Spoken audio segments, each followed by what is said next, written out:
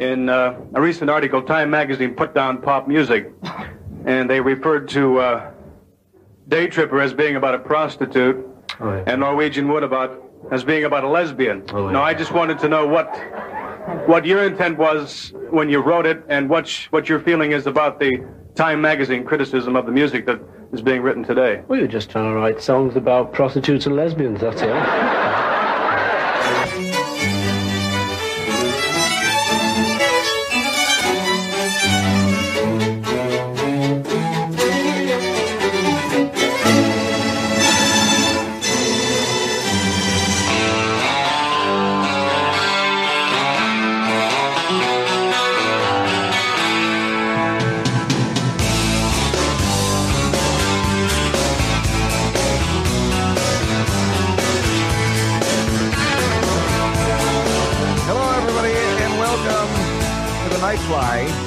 Podcast and first time ever Zoom YouTube show, something like that.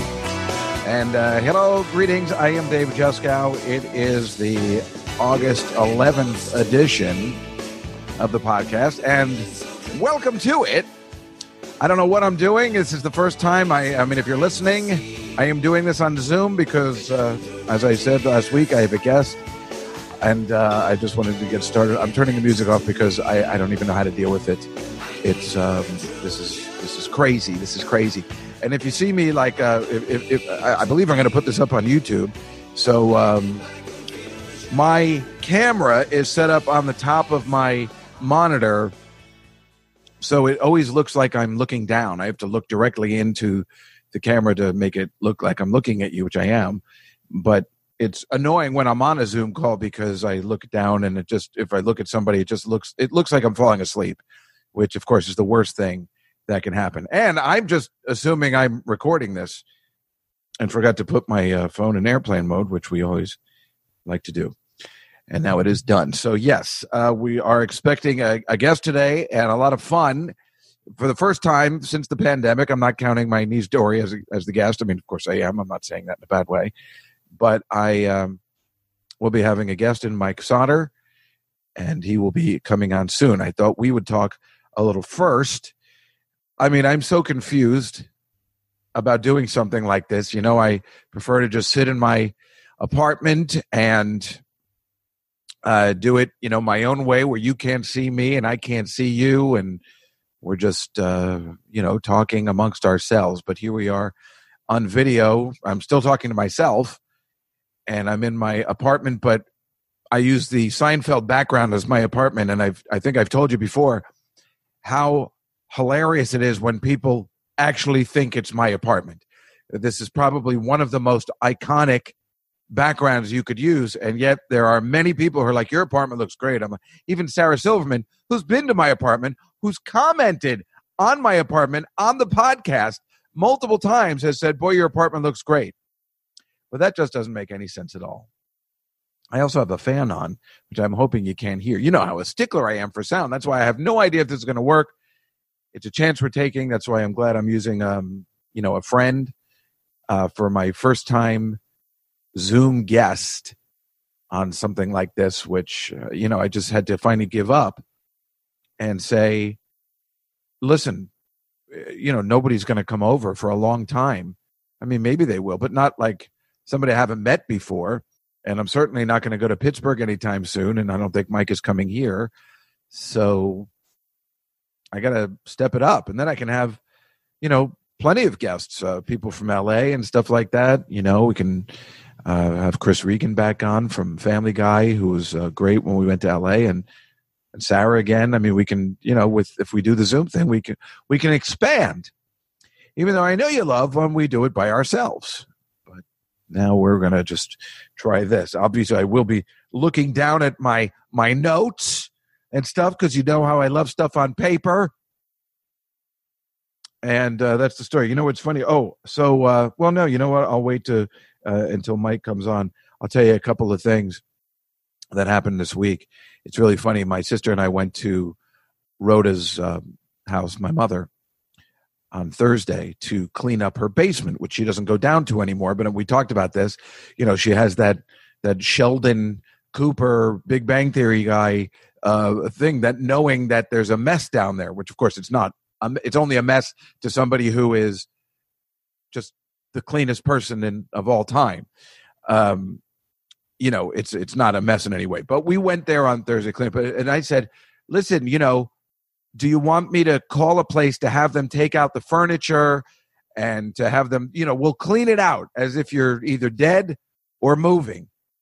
And she said, no, we got to keep it. And I'm like, why? Who's coming over there? She goes, in case you move back in. And then I got a little flustered, and I said, oh, well, that's not going to happen. And then I was like, I couldn't say it with conviction because it could happen, but still, I don't think I'd want to stay. I'm afraid of basements. There's a lot of, the Manson families down there, the Leopold and Loeb, the moths on the screen.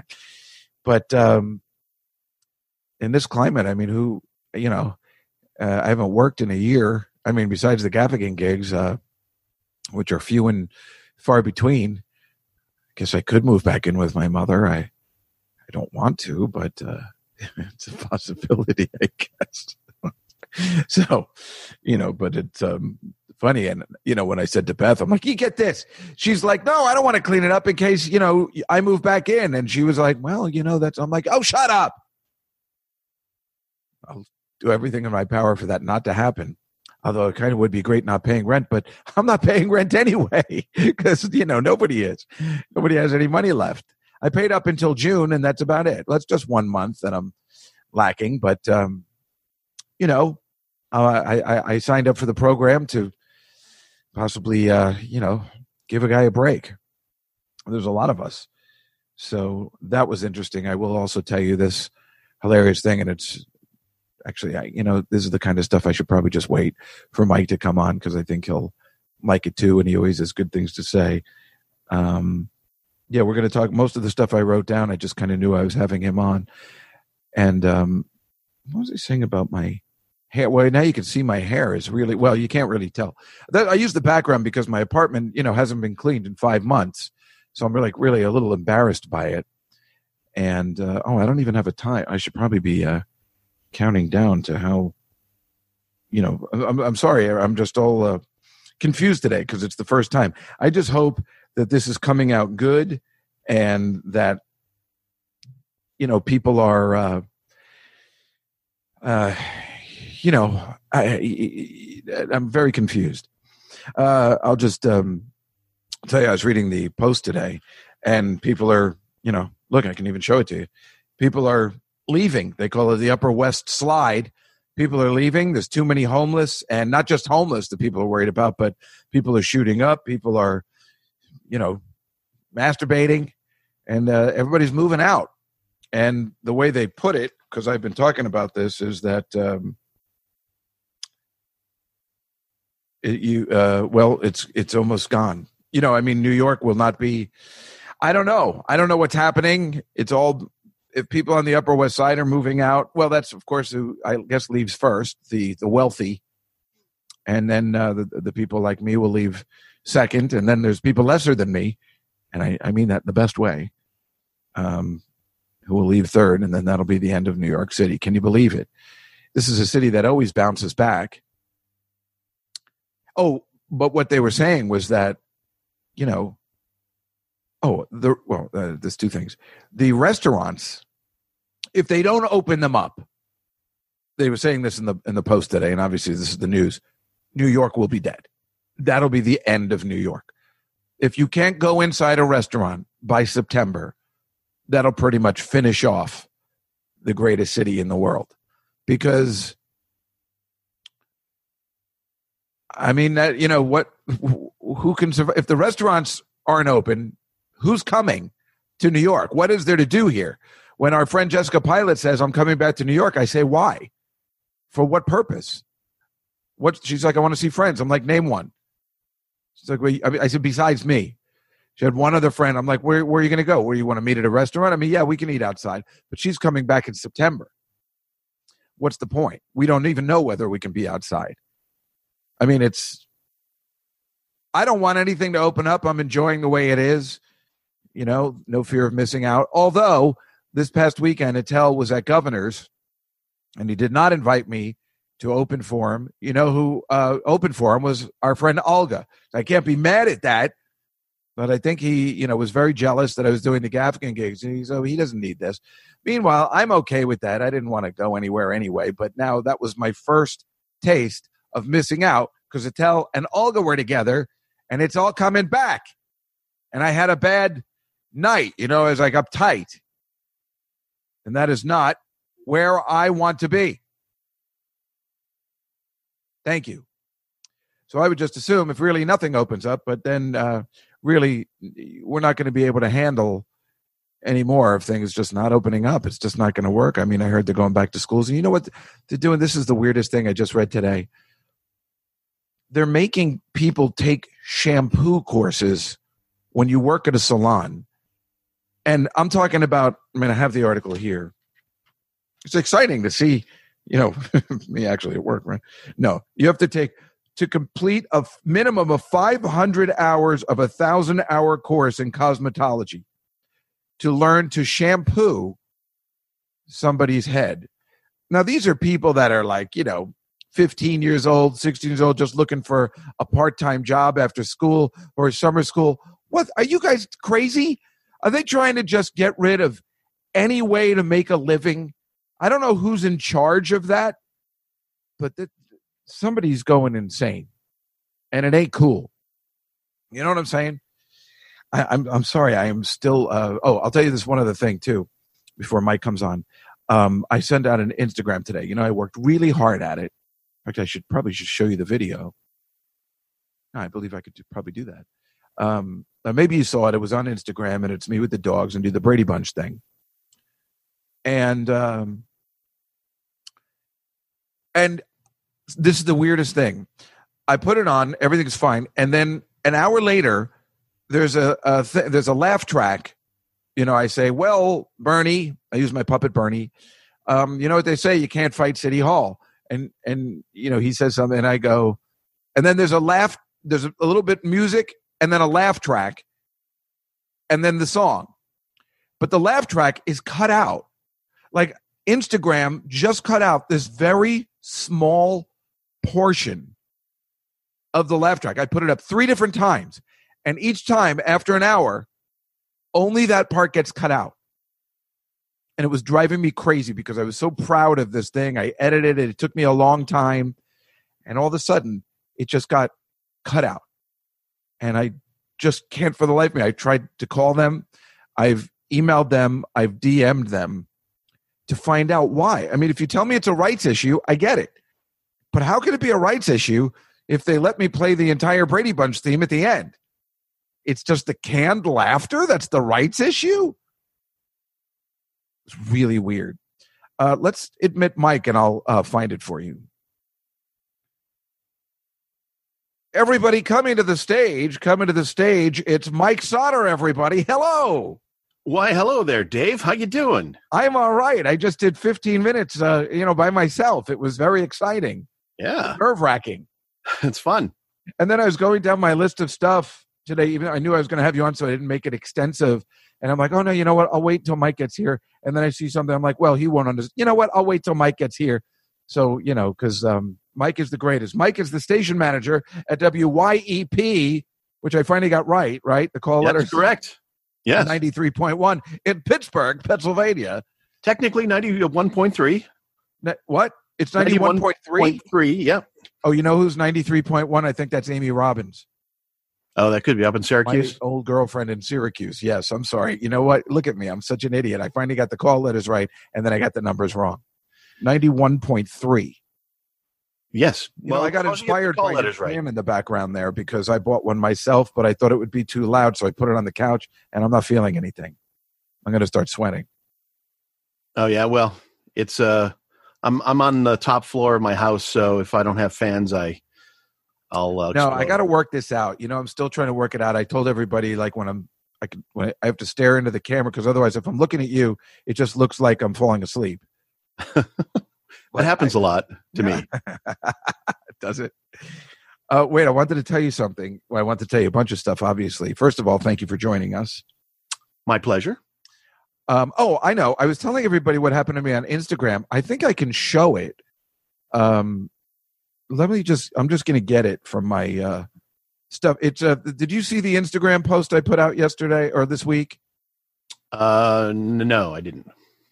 Okay. Well, let me see if this is the. All right, I'm going to share my screen. So now you can see this, right? Yes. Okay, so here it is, right? Here's the problem. Well, you know what they say, Bernie.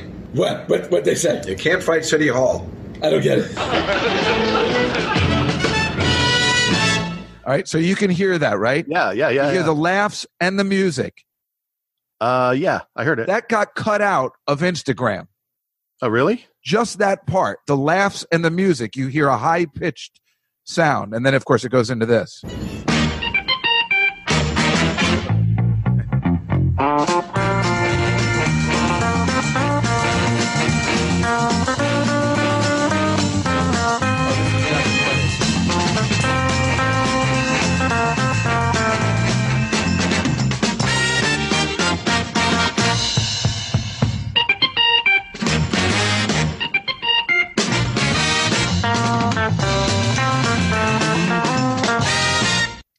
So that is what I had credits put in too with Colin Quinn and Sam Morril, like, cast members.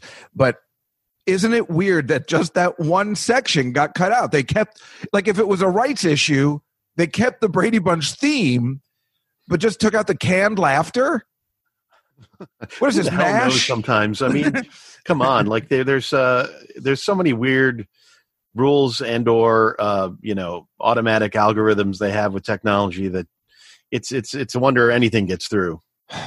It was so disappointing because I put so much time and effort into it, and I was just so distraught. Like, I put it up the next day again, and because everybody's not seeing the full version, and I can't keep trying it either because then everybody gets a notice that it's up, and people are just getting annoyed. Yeah. Well, sometimes since Instagram may have a different algorithm than YouTube, which has a different algorithm than Facebook. So, see which one keeps it, and then you can just link to it. Well, Facebook kept it, and I'm sure YouTube will keep it. It's just you just never know. Yeah, I'm going to up my YouTube channel. Yeah, sorry. Speaking of interesting little tidbits of stuff, I have some audio to share with you. This is not Name That Tune. This is something completely different. Well, no, I have that too. But I have something completely different I want to share with you, if you don't mind. I don't mind at all. I think I have to? Yeah, you got to hit the security thing to let me. Oh, the security share thing. Screen. I think I did. There we go. Oh. All right, so let me share with. Yeah, audio is probably best since this goes on the podcast. Yeah, this is only audio. The video is not very exciting at all, but. I did some radio style IDs for you, and you definitely put the sound is shared by the computer too, right? Yeah. Okay. So all right, let's your radio IDs are amazing. All right, well, I have a handful of them, so if you want to listen to them now, or if you just want to sprinkle them throughout, that's fine. Actually, we don't have. Oh, you do have to share the screen, right? Okay. Yeah, you do have to. Unfortunately, here's the first one. The Night Fly with David Juskow. Start program right now. No, you freak flags flying. Oh, I'm going, baby. I'm going. Oh, are you gonna be sorry? That's fantastic. I like the stripes. Oh yeah, there's a little computer voice for that one. You want to do more? Yeah, of course. You're the best. The Night Fly. Dave Juskow. I just love that little golf clap. That everybody likes a golf clap. Yeah, you got to have that. You said you've told me before that these are easy to put together for you. I cannot understand how that's possible. I just last night I just threw a bunch of them together. Some of it is easy because I have little bits and pieces from many years of working in radio. So right. So it's easy to put together. This just in. Allow me to introduce myself. My name is Mud. The Night Fly with Dave Juskow. That's great. Anything Looney Tunes. But yeah, it's funny. As I was putting these together, I was thinking like these are fun, and I know you'll enjoy them. But like, where the hell will you use them in the show? It's not like there's like breaks you need to take. And well, sometimes there is. Sometimes I like taking a break. Sometimes I like to say, "We'll be right back."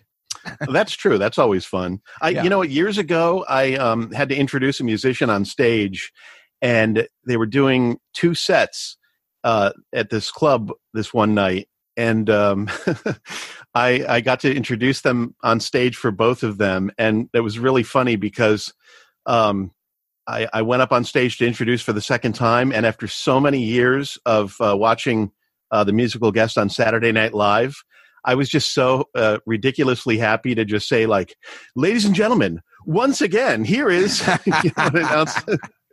because it just felt like Saturday Night Live. Isn't that the best? I always remember that my favorite one ever was when Patrick Stewart was the guest. The musical was in the 90s. The musical guest was Salt and Pepper. Right. So just to hear him, ladies and gentlemen, once again, Salt and Pepper. Right. That was so much fun. It's funny that you say that, because whenever I watch Saturday Night Live and I fast forward through the commercials, when the musical guest is coming on, I always back up if I've got where they just get to the music, because I want to see the introduction, because I want to see if in fact it is the host saying it, or sometimes it's a special guest star. So let's say like if Martin Short or somebody's in the opening scene, that just came on, or a good example would be who's the Curb Your Enthusiasm, Larry David. Yeah. Sometimes he plays Bernie Sanders, right? Like sometimes they would have him introduce the band or that person. So I never want to miss it. And then the best was, when Sarah Silverman was hosting Saturday Night Live, and I've told this on the podcast before, when we were there and it was live and she was getting ready to do our favorite thing, Maroon 5 was the guest, and she says, don't fuck it up, Adam. And he's like, I'll try not to. And then they cut in, in 3 seconds and said, and once again. But it was great. The banter beforehand was really funny that, something came up. So then you get a little insight on, the pre. And once again, which is fun. That's always so cool when you get that, any opportunity to get that sort of like backstage or behind the scenes sort of insight onto performers. Isn't it the best? Yeah. Well, there was, Harry Shearer has a weekly radio show on public radio stations, and he's been doing it for years and years. And he used to originate out of the station KCRW in Santa Monica. And does he do it in London now? Well, his home base, I mean, he still lives in LA, but his home base for his show is in New Orleans now. But he kind of splits his time between New Orleans, LA, and he goes to London frequently. Right. I'm friendly with his best friend, which is Dan Filato, who used to manage Artie Lang. Oh, okay. So we talk about Harry a lot. Well, he is he loves the whole radio thing. It's not just an outlet for his creativity. I mean, he just really loves it's so obvious. He used to do those Saturday Night Live radio bits all the time. Yeah, absolutely. And he's got that voice. And so when he used to host on this other show, on this station originally, he was doing it when he was in town. He was doing it live from the studio. And so if you listened to the version that went out to all the other radio stations around the country that aired it, or if you listened as a podcast, you wouldn't get this. But if you were streaming that station over the internet live, you would often hear him do like the legal ID for the station. Really? The top of the hour. And it's a public station, so they have a lot of like so it's like 91.9 in Oxnard, Ventura, like it would just kind of like run through this list of frequencies and of course in his voice, and then even occasionally like reading a public service announcement or something, which sounds like Harry Shearer, he's probably going to make fun of whatever he's reading because he's such a sarcastic kind of a guy, but like I think he just loves the radio. No, he's like us, you and me, trying to get that perfect radio voice that we grew up on. and totally into, trying to get that voice going, like a WYEP 91.3 Pittsburgh. I mean, we're trying to get that guy. Yeah. Oh, yeah. Well, Harry Shearer has that perfect voice. Yeah, without a doubt. And one time he was talking, another thing that gave me insight into the way his mind works was he was doing a parody of Paul Harvey, right. Late radio broadcaster, and he was doing the Paul Harvey voice, and after he was done, he said, the one, for anything you say about Paul Harvey, he certainly used his entire range, because he would always do Paul Harvey, he'd do like those high pitched kind of high pitched, and then the pauses, right? and then and also going deep, and you could tell like that I don't think Harry Shearer appreciates what Paul Harvey did that much, but he, as a broadcaster, he certainly appreciated that, like the technical aspect of what he did. Yeah. Well, I could probably at this point, I mean, if this all works, he might, I could probably get him to come on the show. I mean, Dan's always been telling me, he's like, would you want Harry Shearer to come on your show? And I say, what are you, is this a joke? I would, but I think I feel like I've heard he's very angry, so I don't know. I'd be nervous. Yeah, well, I mean, he's very serious. I would imagine if things didn't go right, it could go south very quickly. Yeah, right. And I'd be a little bit nervous about that. Because if memory serves, wasn't he a cast member on Saturday Night Live for two separate occasions, but not for a complete season either time? Oh, is that right? I don't know about the complete season, but that's when he would do that the late night radio guy, which of course we love, which is of course what the Nightfly is supposed to be based on, from the Nightfly album from Donald Fagen. And, we love, I mean, Mike and I went to college together, and Mike Sauter has been a DJ since the day I met him. I mean, was this always your plan? Like, it must be, right? I mean, like, pretty much. I mean, yeah, I from when I was a kid, I always wanted to be in radio. I was into, before I got into music, I actually got into radio. When I was like, 9 years old, I started listening to like a talk radio call-in show, and there was this like kind of a revival of like the old time radio kind of a thing, a radio drama called the CBS Radio Mystery Theater, hosted by E.G. Marshall. And it was on AM radio stations in the 70s and early 80s, often late at night. And so I got into listening to that. And so I really appreciated, the medium of radio. But it's like, I can't remember a time when you weren't in radio. And so when Mike and I were in school, he was younger than me, he just really got into the, and as you know, for the last couple of weeks, he's been sending me songs that I can play, because he was our other friend, John Weber, became the station manager of this thing. And he and Mike single-handedly turned the station from, 38 Special and stuff to alternative rock, which was supposed to be what a college station, even it was, that bummed me out, but that's what a college radio station is supposed to be. And these two guys turned it around and started playing the stuff that we were playing last week that, only John Hughes had heard of, and Mike and John Weber. And it's fascinating. And then Mike went on to be the morning DJ at WHTG in New Jersey, which, while Mike was the morning DJ, had its highest ratings in 93 and 94. And this was a station that had been around since 84. Yeah. I mean, it went, it was a good time to get into, the commercial radio station, alternative rock kind of a, well, as we know, there was genre. WLIR, which was the most famous of all, even though when you think about it, it's not famous at all, but it was famous because it was this very small Long Island station, which started playing bands like Duran Duran and Human League, which no one had heard of. Am I right, Mike? Yeah, I mean, they were well known in the East Coast because their signal could get into New York City. So a little bit, barely. I mean, depending on where you were. I mean, it's just like HTG could get into New York.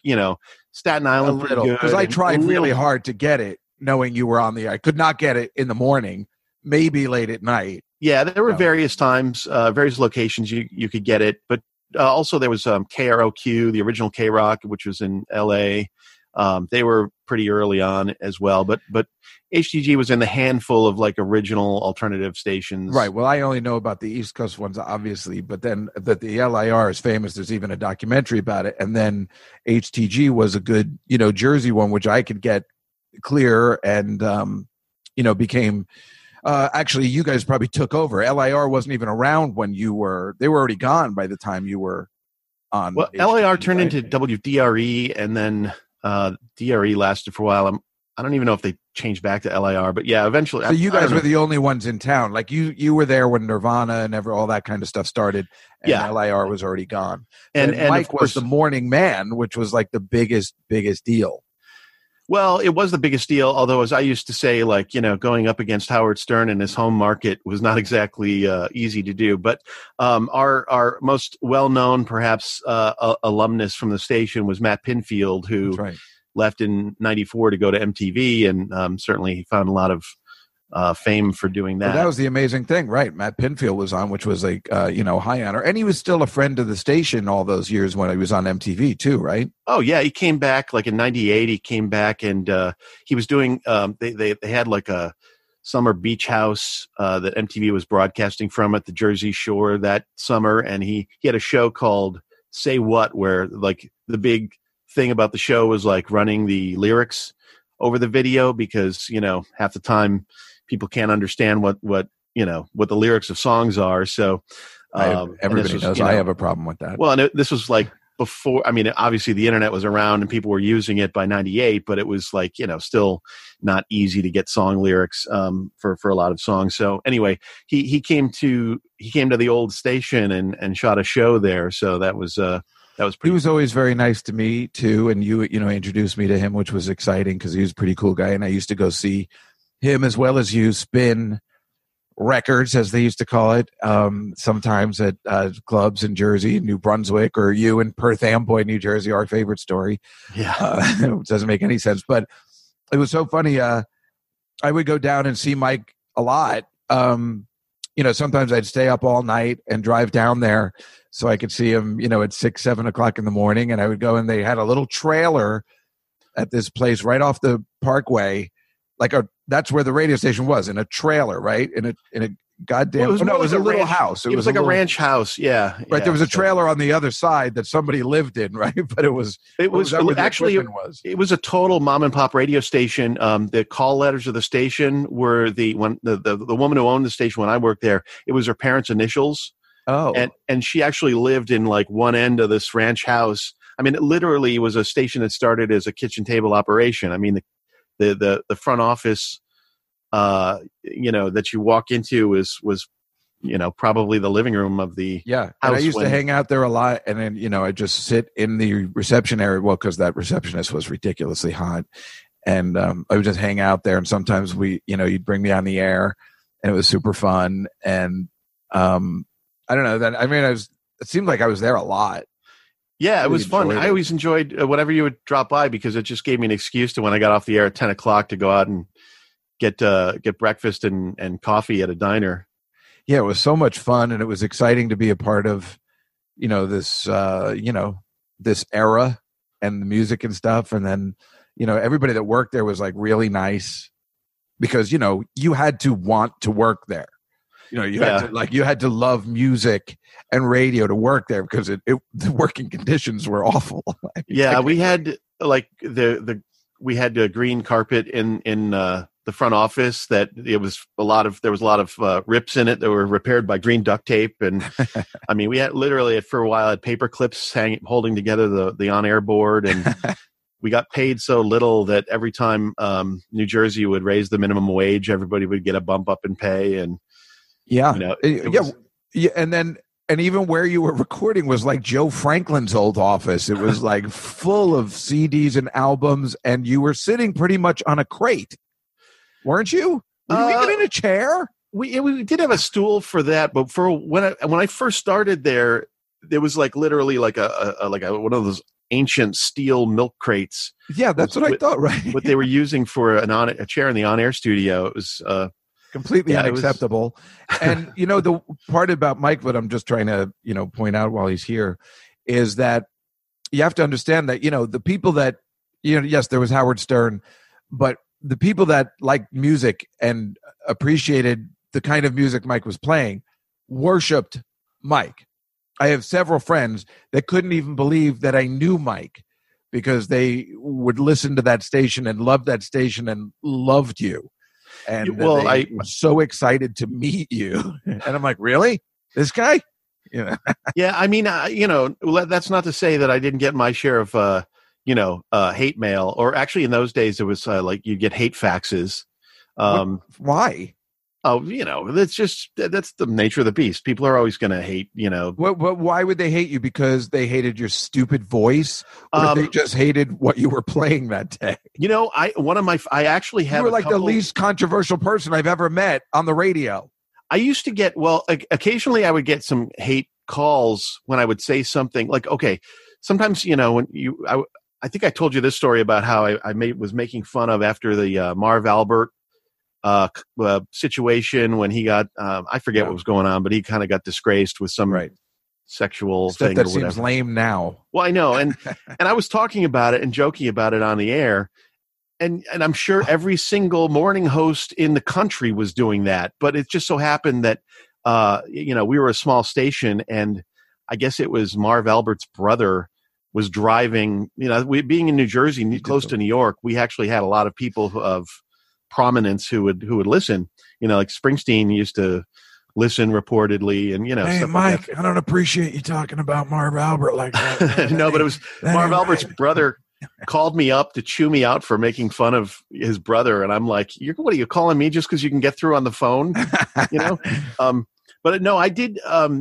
I saved my very first piece of hate mail, and I saved one other one that somebody was they just didn't like my style on the air, and they called me just a David Letterman ripoff. And I was so happy. That made me so happy that somebody called me a David Letterman ripoff because I was a huge fan of his. And I was like, well, if that's coming across, then something's working right. That's so funny. And I'm sorry for sending you that letter, but I know that you, would like that technically. So you're welcome. Oh, thank you. I forensically traced it back to someone else, mister. So it wasn't you. I had, I had some here. I had the, let's see if this works. Can you see this? It's a video? Yeah. Oh, yeah. I'm Mike Sauter. I've been your host for this special 2-hour edition of HTG Old School, and I just wanted to say thanks for listening. It's been fun to sit in on HTG Old School at this point in time, just 4 months shy of my 10-year anniversary on these airwaves at a station the likes of which never was before and will likely never be again. But in the words of Herman Melville, stand up amidst the general hurricane, thy one-tossed sapling cannot. So it goes with modern rock at the Jersey Shore, FM 106.3. That's when that was the day they went off the air, right? Well, the station got sold from the solo owner who owned it to a more corporate entity, and they kept it nominally as alternative, but it was it was not the same. But you did the sign off. Yeah, I did. Well, we that's kind of an honor. Oh, well, I was the program director, so it was my choice, I got the pick. But see, we had a show we had started called HTG Old School, and it was running every Friday night. And it was just all like kind of, like 80s stuff, like, you've been playing on the show in recent weeks. And so it's just kind of like, early alternative rock and new wave and punk and stuff. And there was a guy who hosted the show week in, week out, but when we knew the station, we weren't allowed to talk about the actual sale of the station and when the, ownership was going to change. Right. And so it just so happened it was on a Friday night that era of the station ended. So we made this special edition of this program, and we couldn't say anything about it, that it was the final broadcast from that studio and that's so ridiculous, right? It's even more annoying than that. But people kind of got it, and we were playing clips of like old interviews, like especially we had a bunch of interviews recorded of people like Blind Melon, with Shannon. Mike, are these Hoon. people that came into that small house? Oh yeah, yeah. Really? As a matter of fact, it was when Blind Melon came in, they had a reporter for Rolling Stone magazine. No, it was. No, I'm doing Annie Hall. Right, yeah. He's a reporter from Rolling Stone magazine. Rolling Stone. Imagine my surprise, Max. No, I think it might have been some like Details. Cut that out. It's like Details magazine or something like that. It wasn't strictly a music magazine, but and they totally made the DJ look like an idiot. And this, it wasn't me, but the poor guy got, like portrayed as being like such a tool. That sucks. In this thing. But anyway, yeah, like we had in our studio was tiny. And we had a on-air microphone, and we had a morning newscaster, and we had another microphone that the newscaster would use. And so when we would have guests in, we just had those two microphones, and sometimes bands would come in and perform in that studio. They perform in that because I've been in your station. You've put me on the air before. Remember, even me and my friend Kevin Cash came in that time to promote The Odd Couple in 1999. It was, and you're saying bands would perform in that small little room? It was like 10 feet by 12 feet, maybe the room. And that's with a, it was about as console big as and what equipment I'm seeing behind and your head. What's that? Now. I mean, it's as big as what I'm seeing behind your head right now. This is much bigger than what we had. I mean, it's, it was tiny, but we would have like whole bands in there performing, and somehow it usually sounded okay. Wow. But yeah. Like who else came to this little tiny small station? Like who else? If you actually, who else slept with the receptionist there? Thank you, folks. I plead the fifth on that. Although, there might have been. Well, anyway, there were so many suitors. It was really tough to get in there. I tried. Yeah, there was. I remember right before I started working there was a band who came in for an interview, and then they, played. They did some conversation bit, and then they played a song off the CD, and they weren't going to perform live. They played a song off the CD, and then when they came back, one of the band members wasn't in the studio because the other band members kind of were making fun of him, saying like, "Oh, he's out in the front office because he's hitting on the receptionist." That girl was hot. I think we did a video together once. We became. I used to follow her around. She was that hot. It was totally worth it. I can't remember her name for the life of me. I suppose you can't either, huh? Well, I'll tell you after we record. I see. So, right.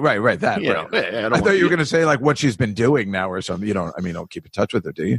I'm. Well, to a certain extent. To see what she looks like. And anyway, but I remember. Don't you remember that story where we were in New Brunswick one day? I guess you were spinning, or Matt Pinfield, one or the other. It was at the Melody in New Brunswick. Yeah, that was Matt. Matt spun at the Melody, and me and Chris.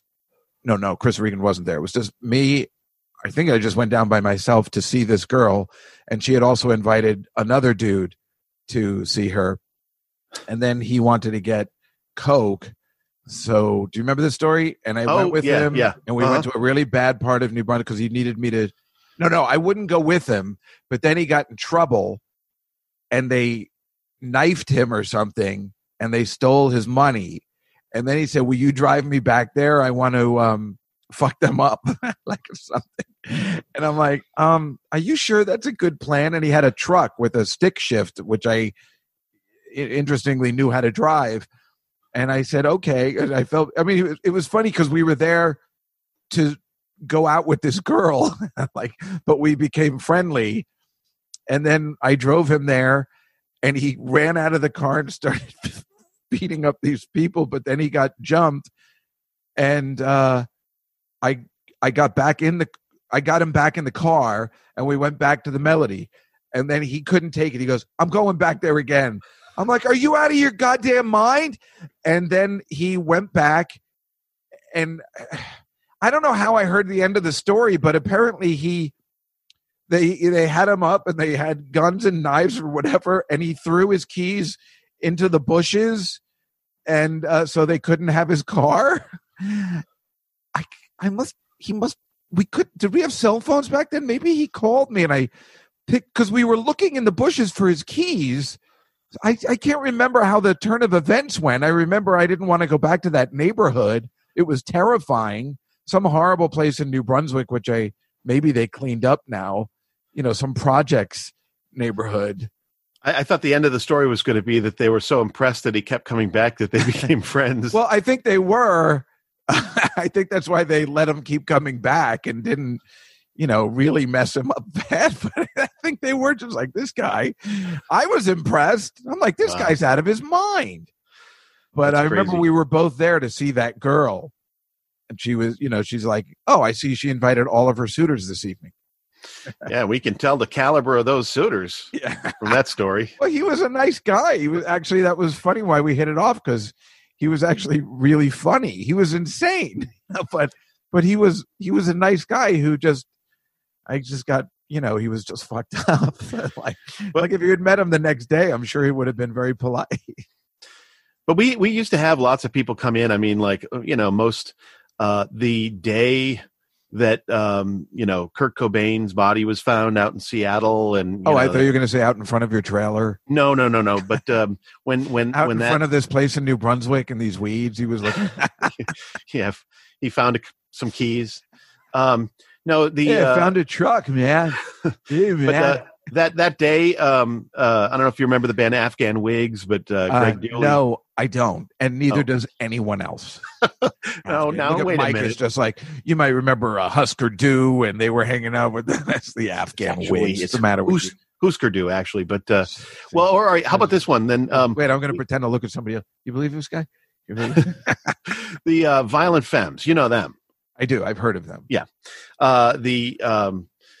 They came by. They didn't perform at the station, but they came by to do an interview with Matt Pinfield, and why am I blanking on his name? Lead singer of the band, Jizzy McJizby. Help me out on this, Dave. Come on, you can do this. I have no idea. Is it Kurt Cobain? No, it's I just said Gordon that. Gano. Gordon Gano, of course. Oh, he's good. So he was a big fan of Johnny Thunders, who was in the he's like an early punk legend. And wait, I know that name. What band was he? Was just in the Go-Go's documentary. He was. Was he a California guy in a punk band? No, New York. He was in a version of the New York Dolls. And he, is. They definitely mentioned that. Did you see? First of all, did you see the Go-Go's, or do you want to finish the story? No, that's fine. We can go on any tangent. I haven't seen it. I've heard great things about it. Oh, you haven't seen it? But yeah, I should have given you an assignment before we got on the air. I watched it 2 days ago. It was excellent, like really excellent. It's interesting. I'm friends with, really close with this guy Rick Newman, who I don't know if you remember, and he used to own Catch a Rising Star back in the 70s and 80s and 90s, and we've become very close. And, he used to manage Pat Benatar back in the day because she used to perform there at Catch a Rising Star, and his best friends are Belzer, Joy Behar, and David Brenner. He's old school. And he wants to do a documentary on Catch a Rising Star, which, I was trying to help him with, and I got him even to Martin Scorsese's documentary person because he's always looking for documentaries, and especially ones like that. But we need footage, and that's what he was saying. Like, do you have a lot of video archival footage? And unfortunately, I don't think he has that. And it's very clear that nowadays the best documentaries are the ones with the video footage, which is why the Michael Jordan documentary, The Last Dance, was so compelling. It wasn't just those old documentaries where you zoom in on a shot, which is, I'm like, all right, I get it. This was all video. You saw The Last Dance? The ESPN yeah. thing? Mm-hmm. Wasn't it terrific, right? Oh, yeah. 10 episodes. Stuff. Why? Because it's all video. It's story. It's news stories. It's all stuff that they had and also found footage, like the Blair Witch Project. It was fantastic. And that is why the Go-Go's documentary is so terrific. I wasn't even sure if there was one photo in it. It was all video. So it was, when you have that kind of footage that hasn't been seen before. And then I got to thinking, I'm like, I should make a documentary about myself with the Dave Juskow and Friends show. I got all that footage from the 90s in New York City in the 90s and stuff like that. It's like, in a way. But, plus you have all the, you have all the great clips from like, all the shows that you were on. Yeah, right, exactly. Like Morton Downey and stuff like that. Just true. Joe Franklin. So technically, my biography would be terrific. But the Go-Go's one was great for that reason. And first of all, I didn't even know, but that's just the best story about when I didn't even know they had other members. But when they have other members and then they just ask them to leave politely, or I don't know why that's funny, because I could see that happening to me 100 times, but there is something Pete Best about it that just becomes funny. But of course, and I'm sure somebody like Pete Best realizes that it's possible the Beatles wouldn't become the Beatles if Pete Best wasn't in it or something. I mean, that's the thing. It's like an actor passing on a role, like maybe Tom Selleck passed on Indiana Jones, Raiders of the Lost Ark. But would it have been Raiders of the Lost Ark and 5 sequels if Tom Selleck was in it? And that's the X factor that you always realize. So with these girls that were in the Go-Go's, which I didn't realize were different, maybe they wouldn't have gotten the success, because they kept saying, this is when the band started clicking, when we brought over this, these other girls, which was complete. You must know the other 2 girls that were in the group that got, kicked out. Not off the top of my head. I know that it. What? You know what, Mike? Maybe this interview isn't working. Well, no, I just thought you were cool. So, it's funny. I was just looking. Here's another rock band. You remember The Cult? I do. Okay, good. Because I was just conversing with somebody on Twitter about them this morning, and I looked them up on Wikipedia, and you know how they have for bands, they'll have, like if it's still a current band, it'll say like, here are the members of the band, and then it'll have a list for past members. Yeah. Yes. Of course. I look at this all the time. Yeah. Well, the Cult has like 4 times as many past members as current members. I mean, it's humongous, the list. It doesn't. There's 2 bands that I went actually looking one time to see who has the longest list of past members, and if you really want to see something incredible, you have to have a band that is a large band that's been around forever, like Chicago. Chicago would be up there. I think also. Now I'm blanking on who I was just thinking of. There's also like Parliament Funkadelic had like a huge number of members. Yeah. Here we go again. Come on, George Clinton. You know George Clinton. I can't stand that guy. Okay. Well, anyway, yeah, Chicago had a huge number of past members, and I think Blood, Sweat, and Tears is another one that had a huge number of members, because like they would cycle through horn players like nobody's business. Well, that's why I mentioned Chicago. Yeah, there's another large band with long horn history. So long history of horn players. I also last night saw this movie I'd never seen, which my friend Memo asked me to see, called Bringing Up Baby, with Cary Grant and Katharine Hepburn. I've never seen it, but I know of it. I just watched it for the first time in 1938. And it's so weird because I'm saying, like, well, this is the exact same premise as What's Up, Doc, with Barbra Streisand and Ryan O'Neal. And so then, of course, I'm so fascinated. I'm always looking up Wikipedia while I'm watching a movie. Even The Crown, I just keep looking up stuff. I'm like, wait, is this real? Is this real? I'm fascinated with that kind of stuff. Thank God for Wikipedia.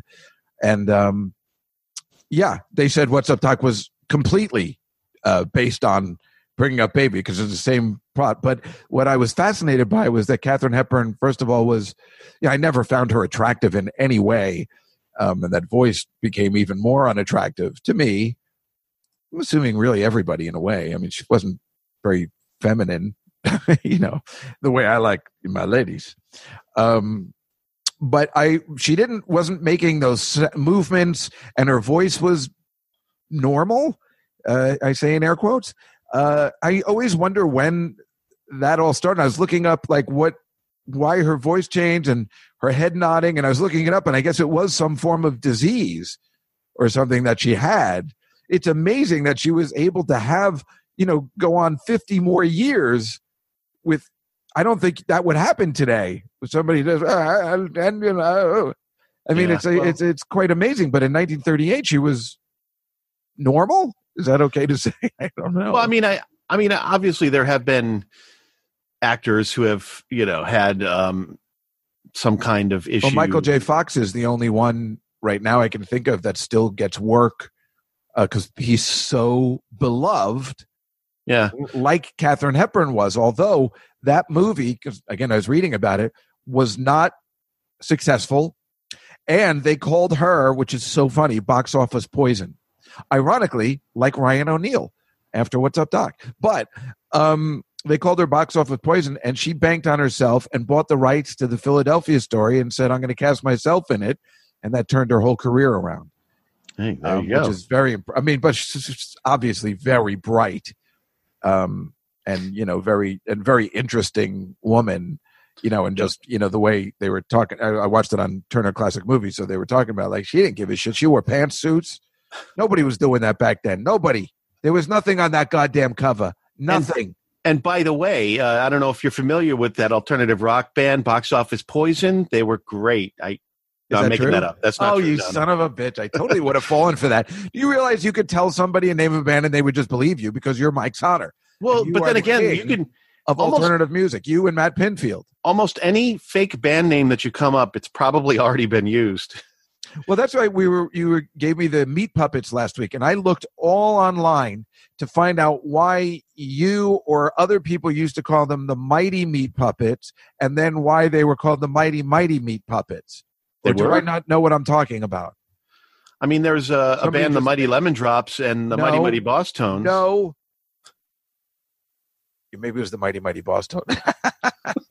I could have sworn you guys were always calling them the Mighty Meat Puppets. And I looked that up and I'm like, there's no indication of them being called the Mighty Meat Puppets. No, I don't.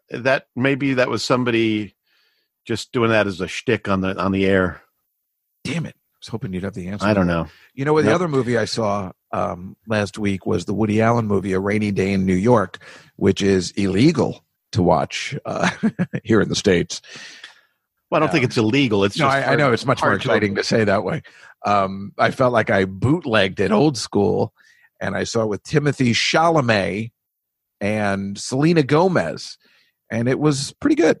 Clearly directed by an old man. There's just no other way to put it. It's very odd, or as my friend Lawrence calls it, lazily directed. But it was very entertaining, and with typical Woody Allen. It's not going to be a classic, but it was good. In fact, it was bad in the sense of it's called A Rainy Day in New York, and I'm pretty sure it was shot while it was completely sunny, and there were just special effects because the sunlight is coming in all the time while it's pouring rain.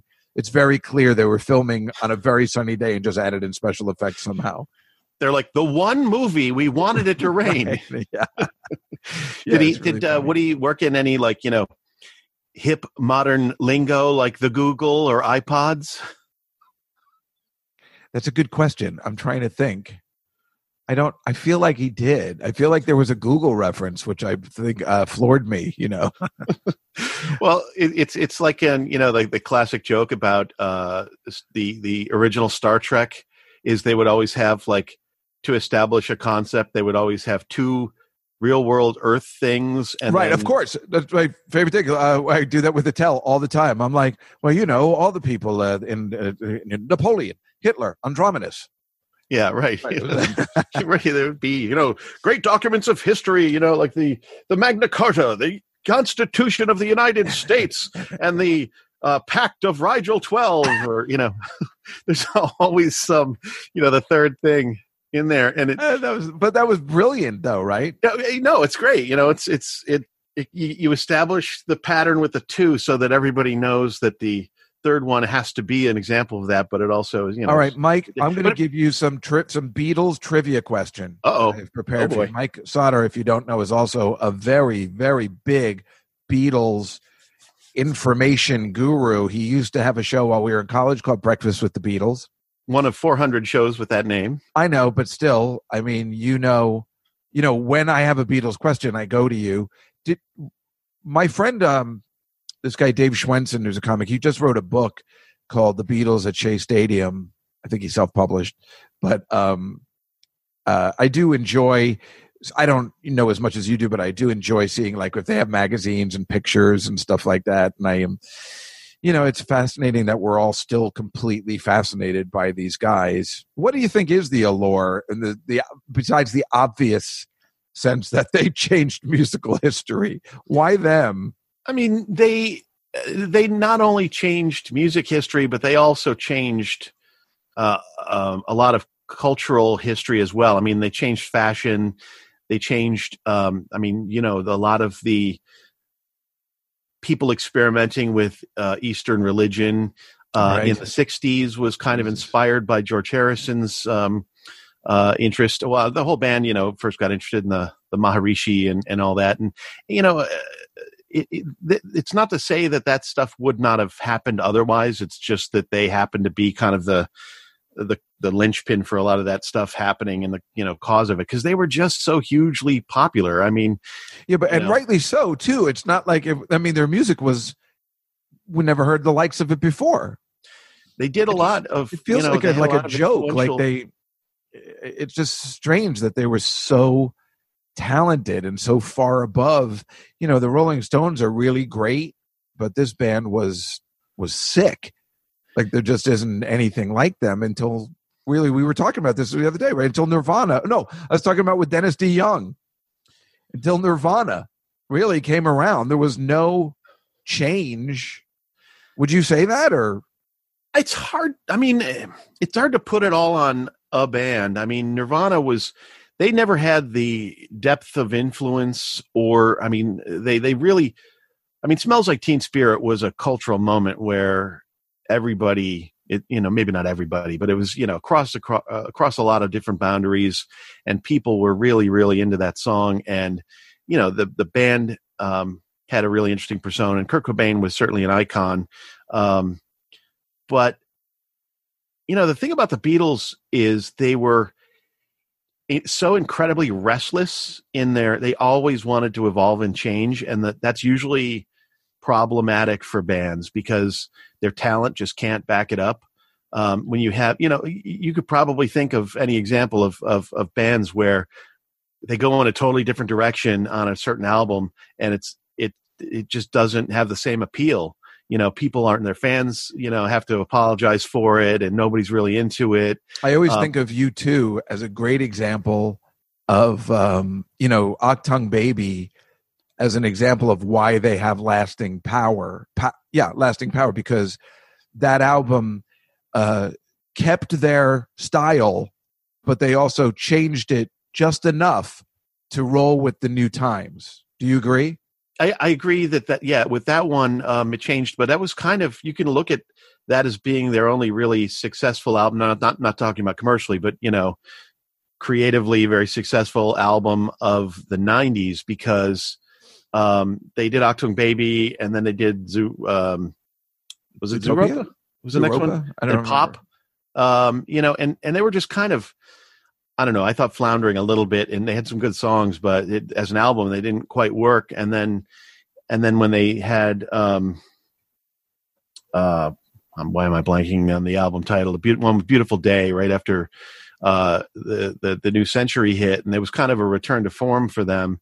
But sometimes, and I think they were an example of, Achtung Baby was a great twist on their sound. That's what I'm saying. But that came after they did Rattle and Hum, which was, they did that documentary, and then Rattle and Hum had some stuff that was in the documentary, but it had some, brand new songs on it. But it kind of changed their sound around from the Joshua Tree for that. And they were able to kind of make those evolutions, but only up to a point, because I never liked them. I hated that Joshua Tree album. I hated it so much.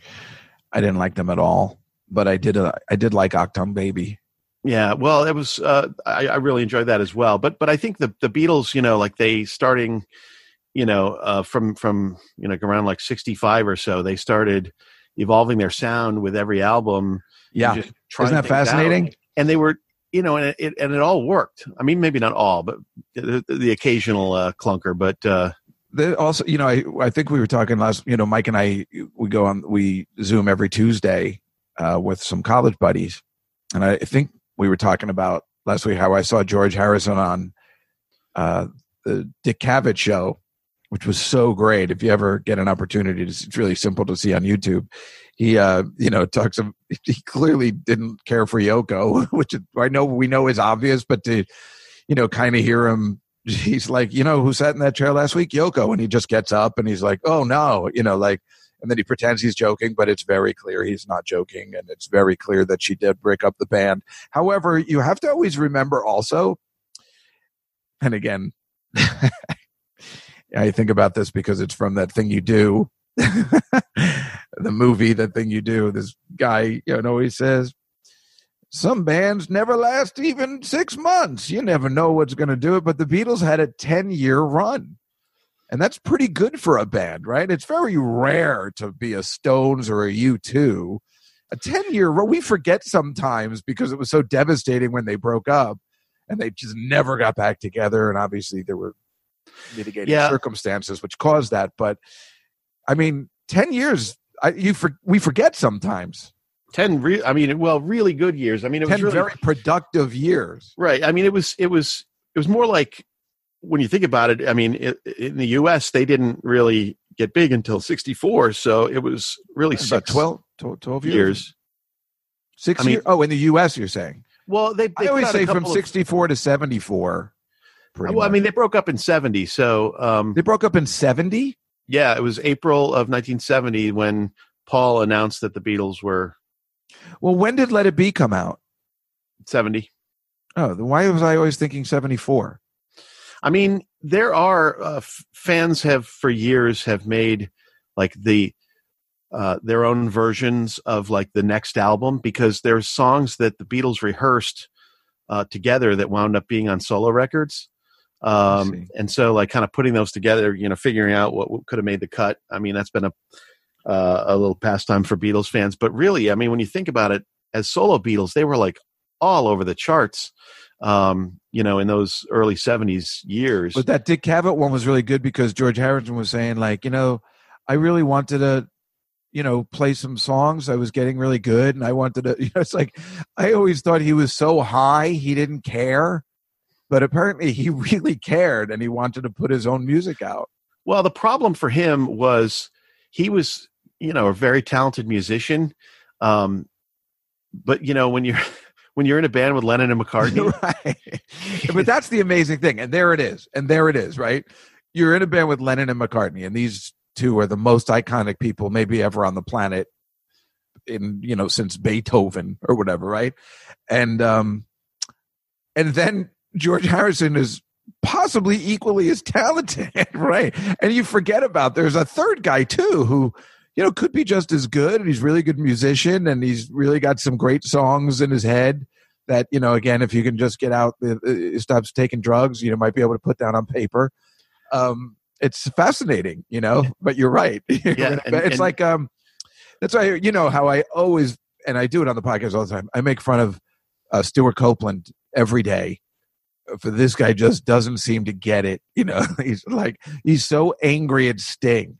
Wouldn't you, if you were in a band and you found Sting, wouldn't you just be like, this is some sweet magic. I'll just do stuff on my own and just be grateful that I found Sting. Yeah. That guy's still angry. And it's not like we'd get along. He's put out some good music outside of the Police, but come on, nothing can hold a candle. But it's funny that he thinks he's on par. His drumming is really good, and he founded a new style of drumming, and that's great. But, you're not going to compete with Sting in your songwriting. It's ridiculous. But it's funny that he's still angry about it. Sting he's so great. I'll show him. Here's a little tidbit. I'll show him by doing the Rumblefish soundtrack.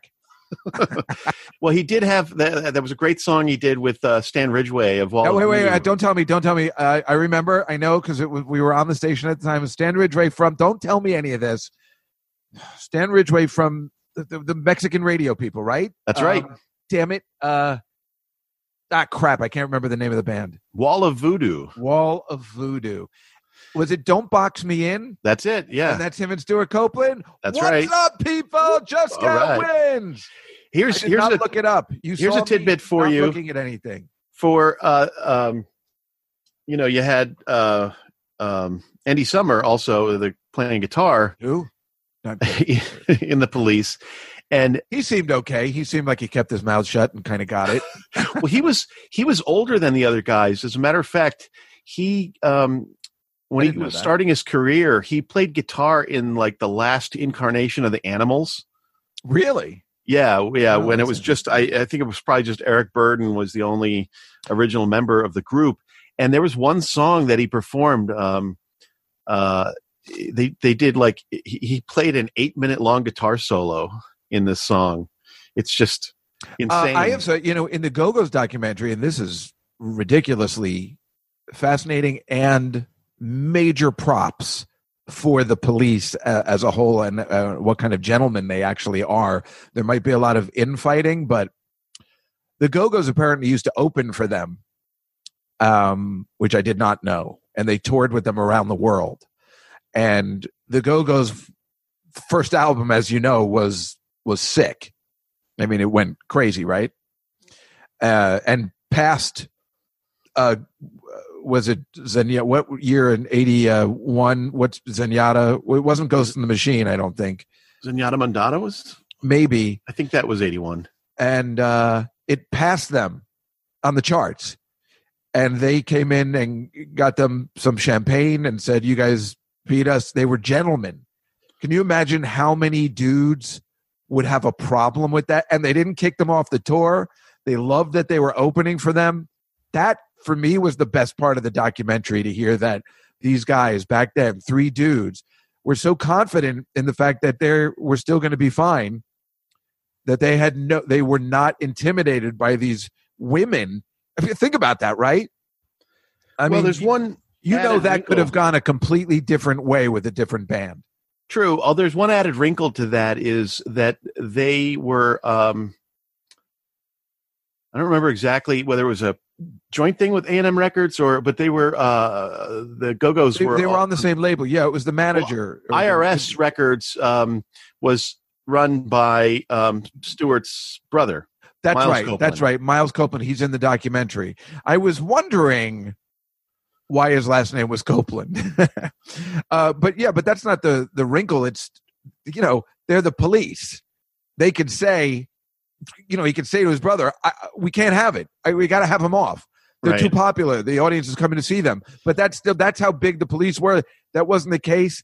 They were still gentlemen. It might be a kind of a wrinkle, but still, it could get done, or they could fire his brother or whatever. I mean, Sting is Sting, and he's still the man. I think their dad, the Copeland's dad, I think he worked for the CIA.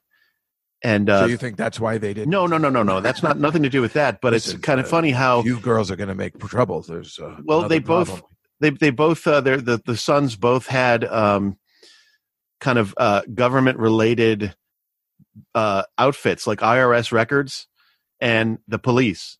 Oh, that's funny. Oh, how interesting. Oh, that's very interesting. Oh, see, you're all right.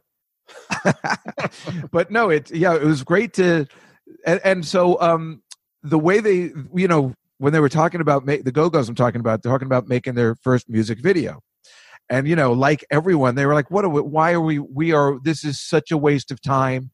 I can't even begin to tell you, because nobody knew. This is in 81, right? MTV's maybe on the air. August 1st, 81. Right. So maybe it's not even on the air yet. And they're like, why are we doing this? Why are we doing this? It must have been, though. Although I don't know. Yeah, it must have been, right, because they're in 82, right? Okay.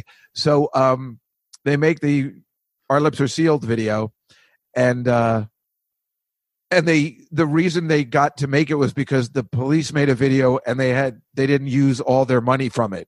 So the Go-Go's got to use the extra money the Police didn't use, and that's how they made the video. And meanwhile, then they said, MTV just played it nonstop because it was so popular. I can totally remember it in, I guess, that must have come out in the summer of 82, because I remember I was in high school and I heard it, even though I know it came out in 81. Anyway, let's go with the Beatles trivia, Michael. Yes. And I'm just going to ask you some questions, and I'm not going to give you, I don't think you're going to need the multiple choice. So let's just try this, okay? Okay. All right. Which Beatle crossed Abbey Road first? That was John Lennon. That's correct. Can you hear the bell dinging? Did you hear it? Yes, I heard it. I thought it was something happening in my house. What was the working title of With a Little Help from My Friends? That was called Badfinger Boogie, and they gave that name. Paul gave that name to a band called the Ivies, who changed their name to Badfinger. Wow. I like that you know all the other stuff, too. Who took Ringo's place on drums when he temporarily quit the band during the recording of the White Album? Complicated story, but short answer would be Paul. That's correct. It's complicated because... What's the story? Who the fuck is this guy who's walking out? Fellas, I just don't see it. What the hell? He was just, you know, the White Album it wasn't their only musical project, but it was their first album after Sgt. Pepper. And he tells the story about the Sgt. Pepper album is where he learned to play chess because there was so much like studio setup and, you know, the other guys doing their thing and recording things over and over again. And he would just like sit over in the corner of the studio with, you know, one of their... and be lucky he was in the Beatles. Who the fuck is this guy? Well, he was lucky, but he basically just went off on an unplanned holiday to a Greek island for a couple of weeks. Why? What does he care what those guys are doing here? I mean, what this guy, I thought he got it. That's why everybody liked Ringo. He doesn't sing, and maybe they throw him a song because they love him, and he doesn't get the right songs because, again, you're with Lennon and McCartney. Yeah, Dave, if you were in a group with three other guys doing creative stuff, you're telling me that no matter, even if you were with people who you understood, like maybe they were more talented than you wouldn't get pissed off at times and walk out? No, I completely like that. But I thought he was cool. I'm a mess. Yeah. I would never have been, I would have been a mess. But, being older, like they were in their 20s, so I get it. Being older, like now, in their, in their 40s, I would sit there and just be grateful that this ever happened. Right. But in my 20s, forget it. I'd be furious. I'd be like, who the hell are they? I just remember... I should get Ted Danson money. I'm better than Ted Danson. You are worse. Like, I think back, wasn't it that Caroline's show, that TV show that you did the Clarence Birdseye thing for? Yeah. What does that have to do with anything? Well, no, I just seem to remember, like, seeing, like, the credits going or whatever, and there was one credit, I don't know if it was, like, for writing or something, but it was just, like, Jon Stewart, Louis C.K. That's right. I forget who the third was, and then you. Yeah. And it was like, but those guys, they were horrible. Time has proven that they're the worst writers in comics. No, I'm kidding. But I already knew those guys were more talented than me. Well, I mean, even back in 96, I knew I wasn't as good as them and to just listen to whatever they said. But like I think if you guys were all like together as part of like, with some... I feel still that I really would give to them, when Louis asked me that he wanted to direct that Clarence Birdseye thing, it was an honor, even in 1996, that Louis wanted to do something like that. He was already, I know we were all the same age and we started together, but when it came to stand-up comedy, I knew that wasn't my strong point. Maybe if we were acting together or something, I would think differently, but I knew those guys were better than I was, certainly as stand-up comics, and smarter in writing. I kind of knew, even the crazy person I was, and maybe a very egotistic, when you mentioned those guys, and even Attell, I knew they were better stand-up comics than I was. But then if there was somebody who I didn't think was good, I was mean to them, like, Gaffigan, who I had to apologize profusely for in the future. But I just told him he was a bad actor. I was wrong. After I saw him on Broadway, I had to apologize and say, I'm sorry. Well, circling back to the Beatles, when Ringo left, Paul did the lion's share of the drumming, but isn't that interesting as hell? Back in the USSR, all three of the remaining Beatles had some hand in percussion. But isn't that the worst, is that you leave and you're teaching them a lesson, and then Paul just goes, I'll take over the drumming. Fuck that. You're like, you can do the drumming too. At least they should have gotten somebody from the outside. The fact that Paul could just do it too, just like Prince, is not even fair. It's when John wrote the Ballad of John and Yoko, he was so excited to record it, and George and Ringo were like off on holiday somewhere, and so the whole song is just Paul and John. Unbelievable, right? Which pop artist designed the cover of the White Album? I know this, but I'm probably going to not be able to remember it off the top of my head. Okay. Who is it? It's some idiot named Richard Hamilton, and I say an idiot because what is there to design for the White Album? Who the fuck is this guy saying like, "Hey, fellas, I just came up with a great concept"? They're like, "Oh, this guy's a genius. He's a genius." Or like, a fucking idiot. Well, two things. First, I know you're going to say something that's not that way. Well, no, he had to decide where to position the logo. Oh, shut up! No, but you and I could have done that. But also, the left or lower bottom. The whole like minimalist kind of thing was in avant-garde art was such a big thing at the time. Yeah, but you and I could have faked our way through that. Well, totally. But John and Yoko recorded a couple of like avant-garde albums that they put out. Bringing up Yoko, you're ruining the podcast. Oh, stop! And they recorded these albums, and they sent out one of their albums to the press to review, and it was a test pressing. So it was one album, but it was sent out on two pieces of vinyl, and the other sides were just blank.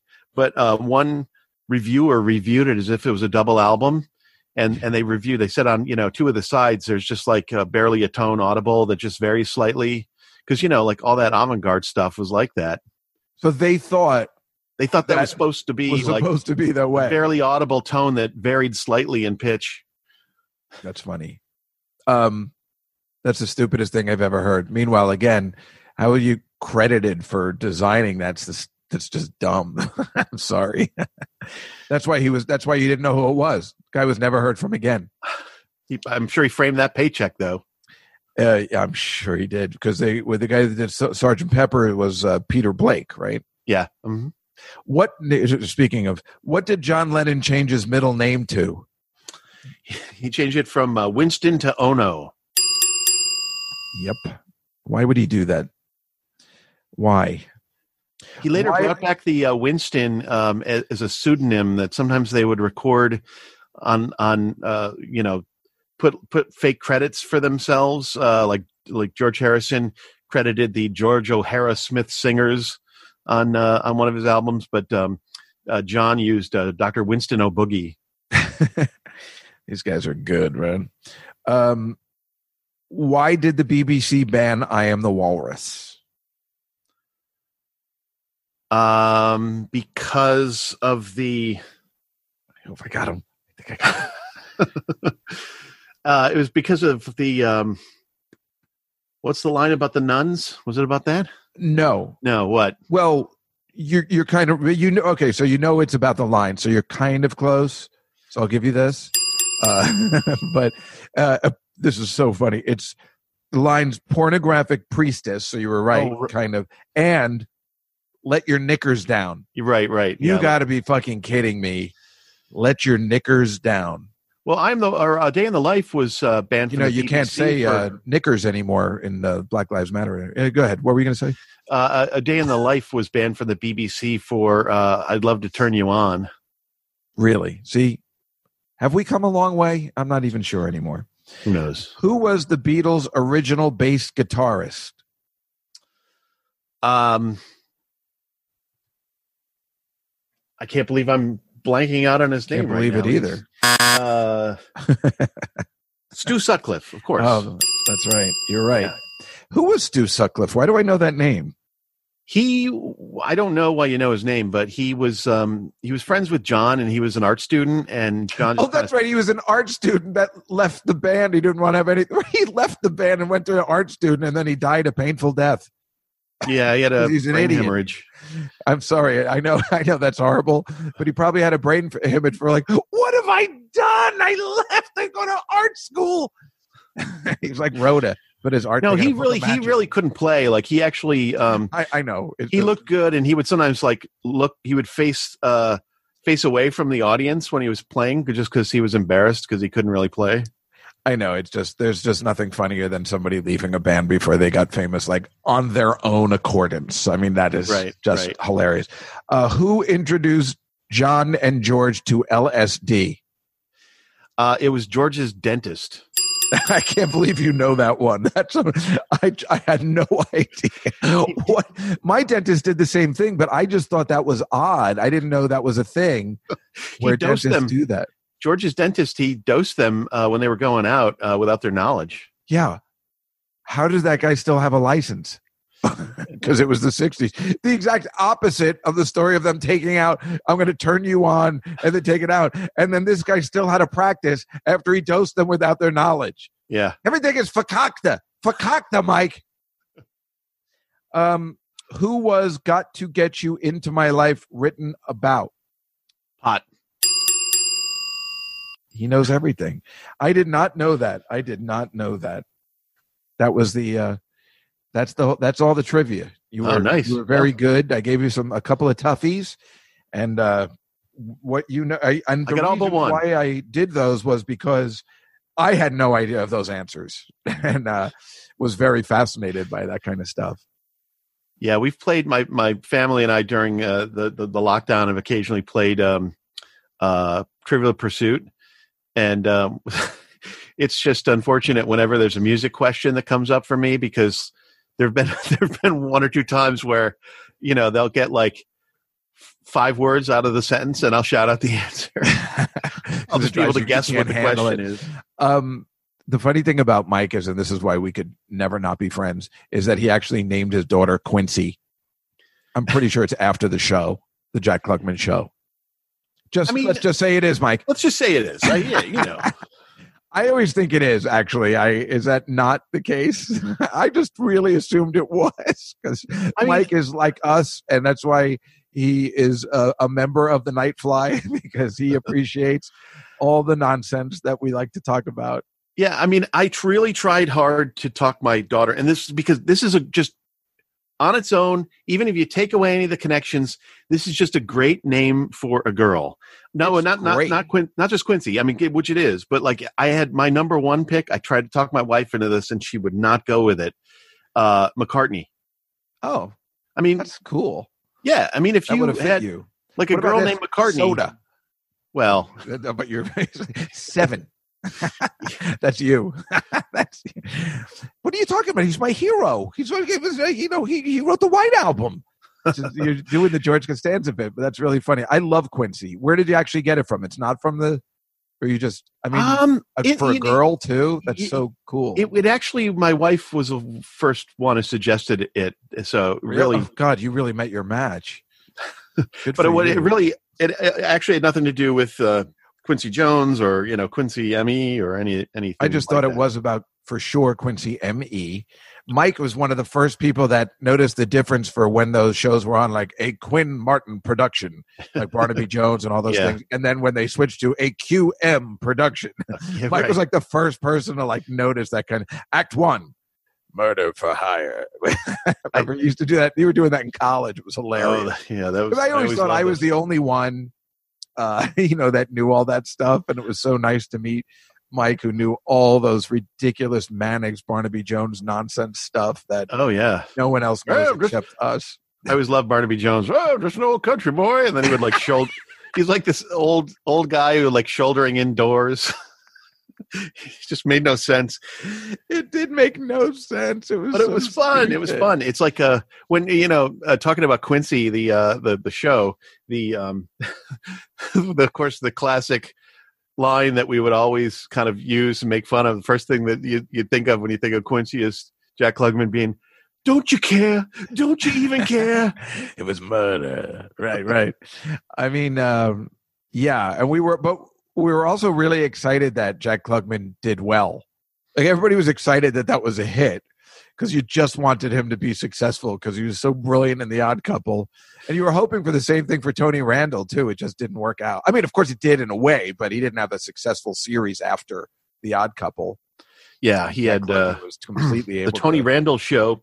Yeah, playing I like Judge, the opening. Yeah, Judge, I think Walter Franklin, and Takes what was place the in other one? Philadelphia, right?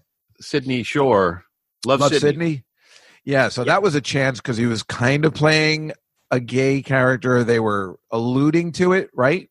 Well, in the sitcom, what was the controversial part? Well, in the Love sitcom, Sydney? it was never referenced because the whole point of it was essentially like The Odd Couple with, a single mom with a little kid moving in with Tony Randall. It was essentially that was like kind of the idea, but in order to, it started off as a TV movie.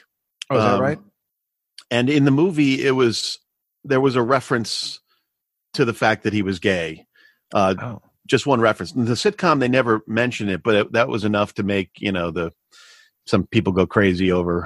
I just like the fact that those two were friends until the end. If in fact Tony Randall was gay, and I assumed he was until he had those kids. Well, he was married twice, so. Well, everybody was married who was gay back then, so. Yeah, but he was married to his wife forever. I mean, his first wife, Florence.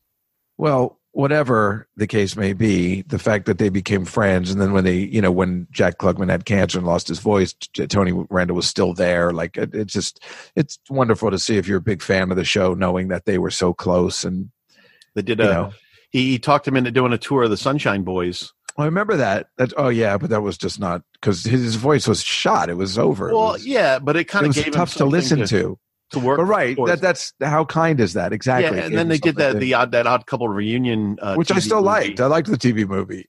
Yeah, their kids were getting married, right? Something like that. Yeah, their kids were getting married. But the funny thing about it, speaking of Klugman, is that it turned into a merge of the Odd Couple and Quincy because Klugman wanted to include because obviously his voice was.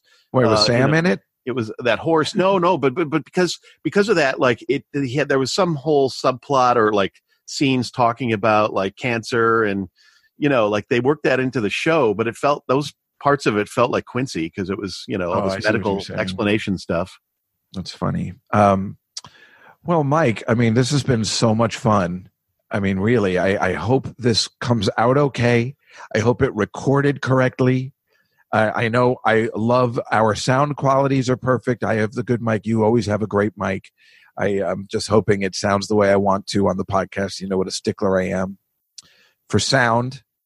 And thank you so much for being my test guest. Yeah, my pleasure. Today. Can I want me to shoot you another ID while we're? Sure. All right, let's do it. Let's do this one. I could probably guess what. Dave Juskow starring on The Nightfly. Prepare to be dazzled. What year is this?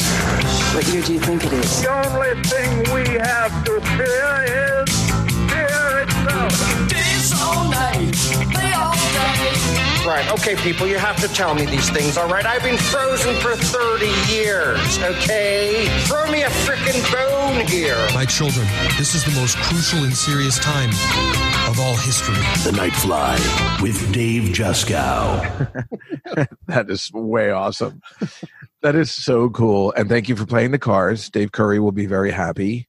I had to throw that in there. Our Cars fans, we appreciate that. Was one other thing I wanted to ask was about the music. No, I mean, I so much love when you give me those titles and I get to research the songs and play them. I had such a good, I don't know if you heard last week's podcast, and I was having such a good time and finding out that New Order did pretty much the entire soundtrack for Pretty in Pink. Was fascinating. They did like 4 songs on it, which, I only knew from hitting the songs and being like, oh my God, this is New Order. Oh, this is New Order. That was like, it's just so much fun. I just remember those songs because they are not part of my normal repertoire, because I'm more of the Huey Lewis guy. Hey, yeah, it's which is fine. That's cool. Make you guys very angry when we would put together the Nothing Special, which was our TV. Well, no, it wasn't so much that. It was just now I like the song, but at the time I didn't think it was that cool to have Let's Hear It for the Boy and for Denise Williams. Yeah, I know what it was. I put that in too. Well, technically you put it in a scene where I think it was in the Yuppie Frat. Well, that makes sense, doesn't it? Yeah, no, I guess so. I guess what did you want to use for that? I don't know. Yeah. But still, it was a whatever the case may be. Anyway, thank you, Mr. Sauter, for coming, and I appreciate it. I am going to sign you off, and then I'll say goodbye to my listeners.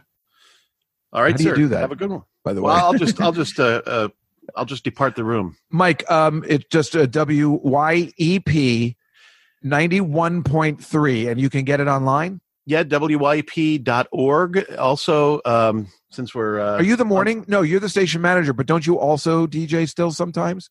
I fill in when people take time off, but I did just launch a new show. You can tune in, hear me hosting.